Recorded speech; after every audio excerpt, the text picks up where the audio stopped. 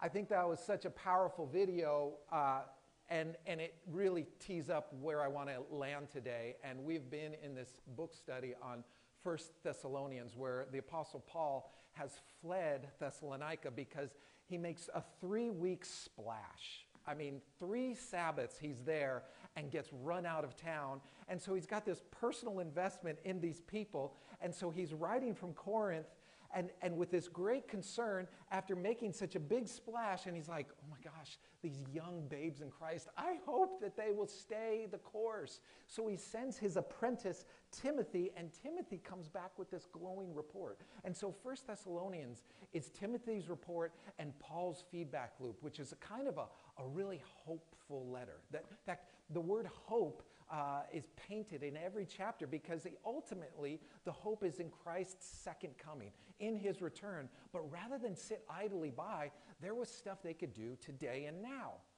Now, the reason I wanted to show that video was because I think when we talk about hope, we seem to lack teeth when we talk about hope. We kind of like, I don't know, I hope so. As if we have no control over it.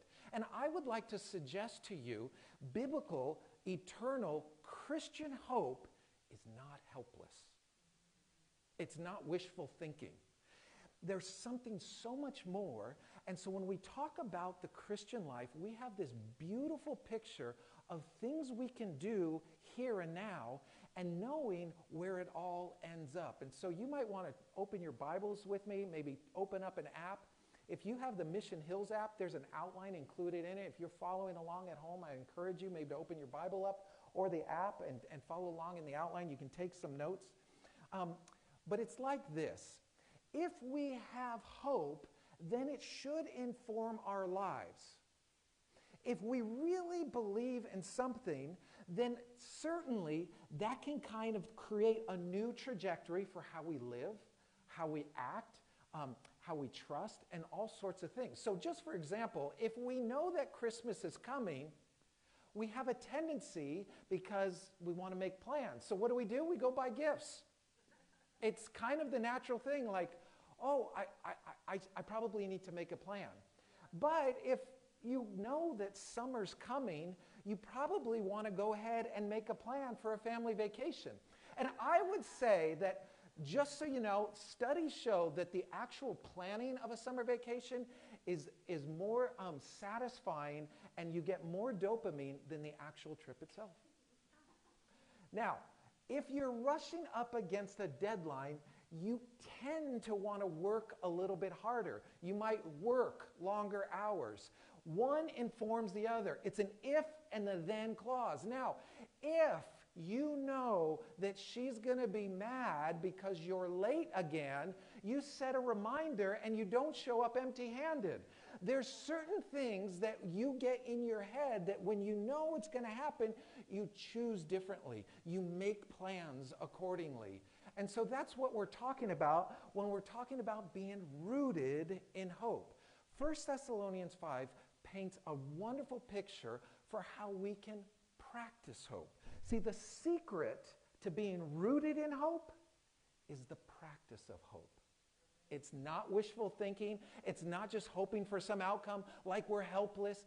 There are things that we can do in the here and now. Now, you and I get really infatuated with return on investment. We love us some ROI. We love to know that we can control outcomes. But can we just say God is in charge of outcomes? And all we're invited to do is participate in the seed sowing faithfulness of God and trust Him with the big picture. And that is more than just idly waiting by. And so I want to look at this passage in 1 Thessalonians. We're going to kind of work our way through this. This is the last of the chapter where Paul's writing, and he gets down to like a bullet point list. And it's like he's writing these final words with a sense of urgency, but you can tell he uses this term brethren, this kind of loving response. This is a guy who's invested. This is a guy who's personally connected and wants to cheer on their success. He says, now, brothers, about times and dates we need to write to you, for you know very well that the day of the Lord will come like a thief at the night. While people are saying peace and safety, in other words, it's all good. Can't we just like one love? Yeah, no. Destruction will come on them suddenly as labor pains on a pregnant woman. They will not escape. Paul is not messing around, but the first thing we see coming out of this is to practice a kind of waiting. Now, that sounds a little contrarian. Practice waiting, right? So we think about waiting as like, I can't sit idly by, so I'm going to go for the nearest dopamine hit. Where is my phone? Where is my social media feed?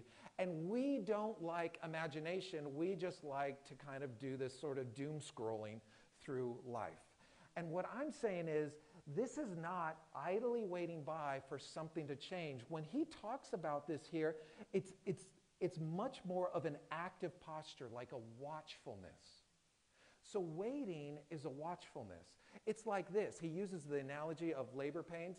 And he's talking to those who don't believe. Don't be surprised by this coming. This isn't like some kind of curse, but you shouldn't be surprised at these pains.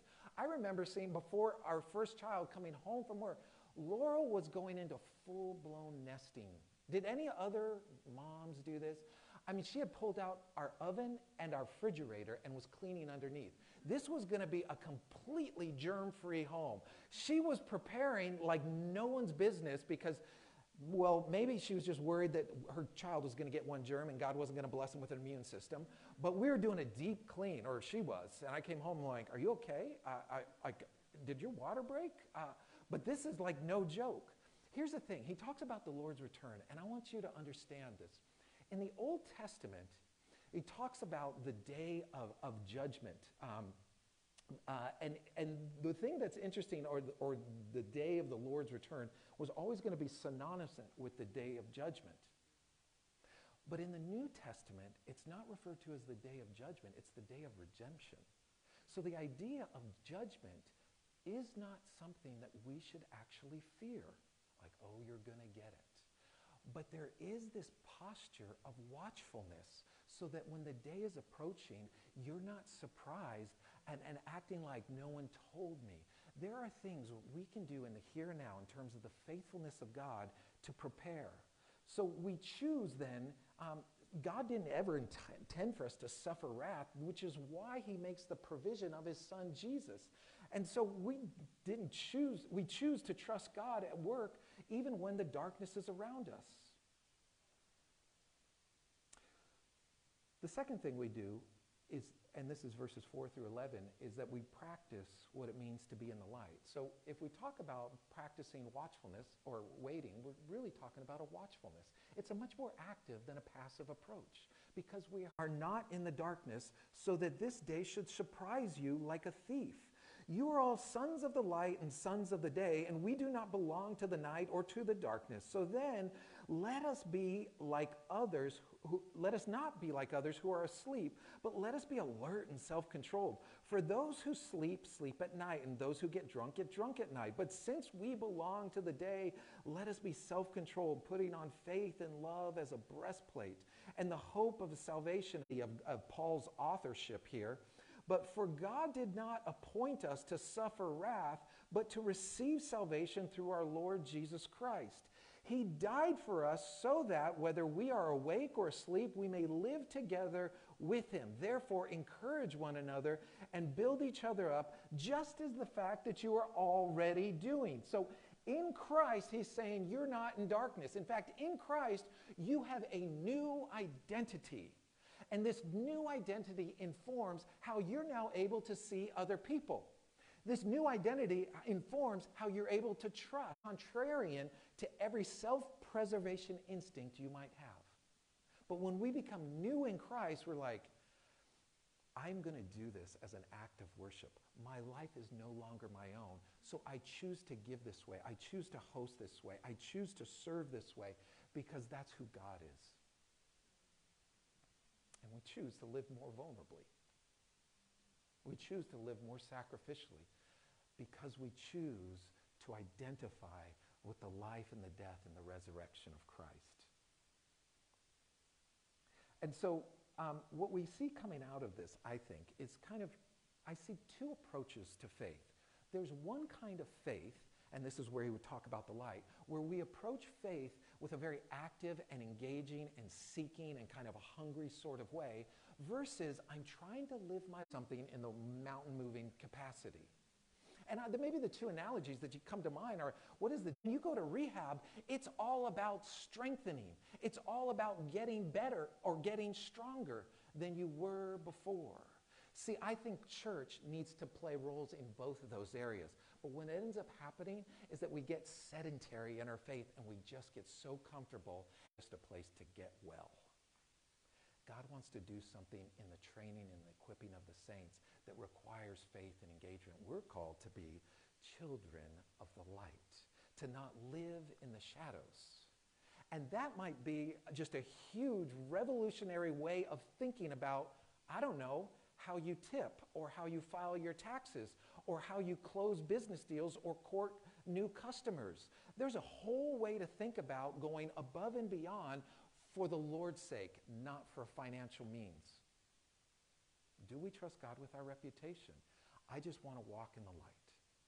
And we're called to be children of light. That's what it means to live in this new identity. This is how we practice hope. This is the slide for practicing light. I'm doing it myself today because Damaris is over there. And so the third thing is practicing hope. And I saw this image and I thought, that's a perfect image. Standing out in a dry field but waiting because it's going to rain. It makes me think about the story of Elisha. And there's been this long drought. And that doesn't look like a great solution, especially when it's just this little dot on the horizon. But that represented God's provision. And friends, if you could hold on to the promise of a cloud the size of a man's fist, the drought's going to end. God is going to provide. God will show up. It won't necessarily be in our timing, and it won't necessarily be as we had prayed for. But there is hope on the horizon. And so the way we begin to practice hope, Paul just runs down this list, and he starts talking about these things. And he just bullet points it out, but I'm going to read it for you. So I ask you to respect those who work hard among you, who are over you in the Lord, and who admonish you. Hold them in the highest regard in love because of their work. Live in peace with each other, and we urge you, brothers, warn those who are idle, those who aren't lifting a finger, encourage the timid, help the weak, be patient with everyone. Make sure that nobody pays back wrong for wrong, but always try to be kind to each other and to everyone else. He's talking about how to practice hope. Hope is not wishful thinking. Hope is an active doing, and he's giving us a whole grocery list to practice in being hopeful. Not because we go, God, my life is only but an offering for you. And so he paints this picture of what it means to be a peacemaking person, to keep the peace. He talks about people in authority over us. We've got lots of people over us. In this case, he was talking about spiritual leadership, but we all have authority over us. And the question becomes, what's your greatest witness when you don't understand or agree with leadership over you? Does it become a soapbox stage to get on social media and rant all over the place?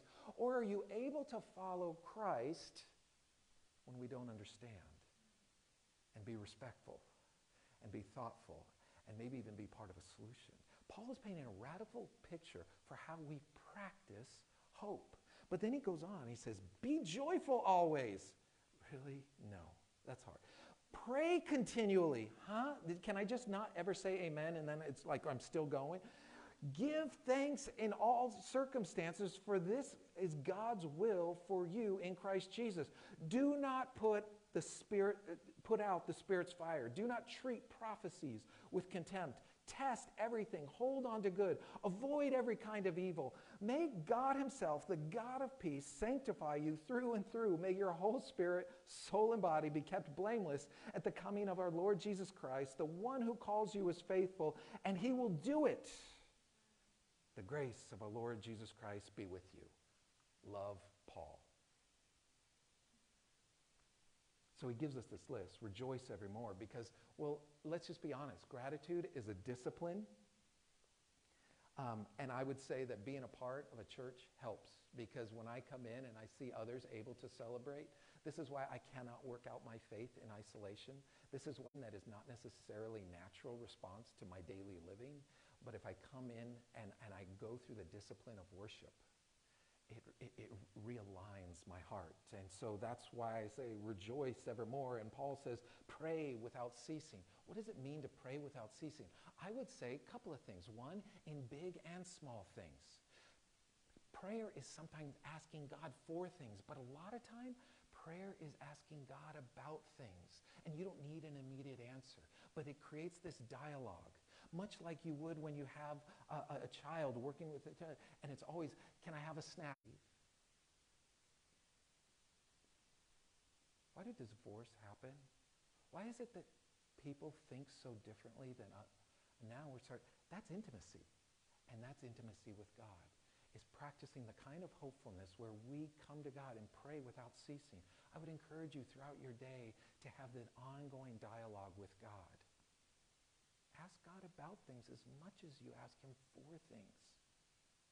And then he says, in everything give thanks. You know, one of the rabbis had this similar way and would say things, love the Lord your God with all your heart. Doesn't that sound familiar?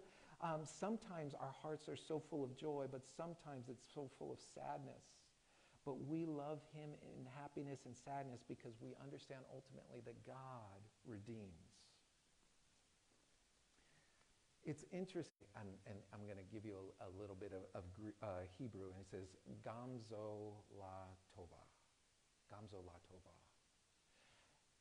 Even this is for good. Gamzo la tova. And it's an interesting way, it's a wise way to reflect on the tragedies and the crisis and the difficulties of life, because they understand that whatever we're encountering today is not the end of the story. And the reason that we can practice hope is that regardless of the difficulty of today, we know how we win in the end. God overcomes. But here's the real reason, is that God, through Christ, is actively redeeming all things. Did God intend for the darkest parts of your life to occur, to the tragedies to occur? Did God ever intend for my dad to have this is good? And so maybe you can think back over times in your life that you counsel for others. He begins to heal the sharp edges of this. Gamzo la tova, even in this is good. See, the reason we practice hope is because God is actively redeeming all things. All things.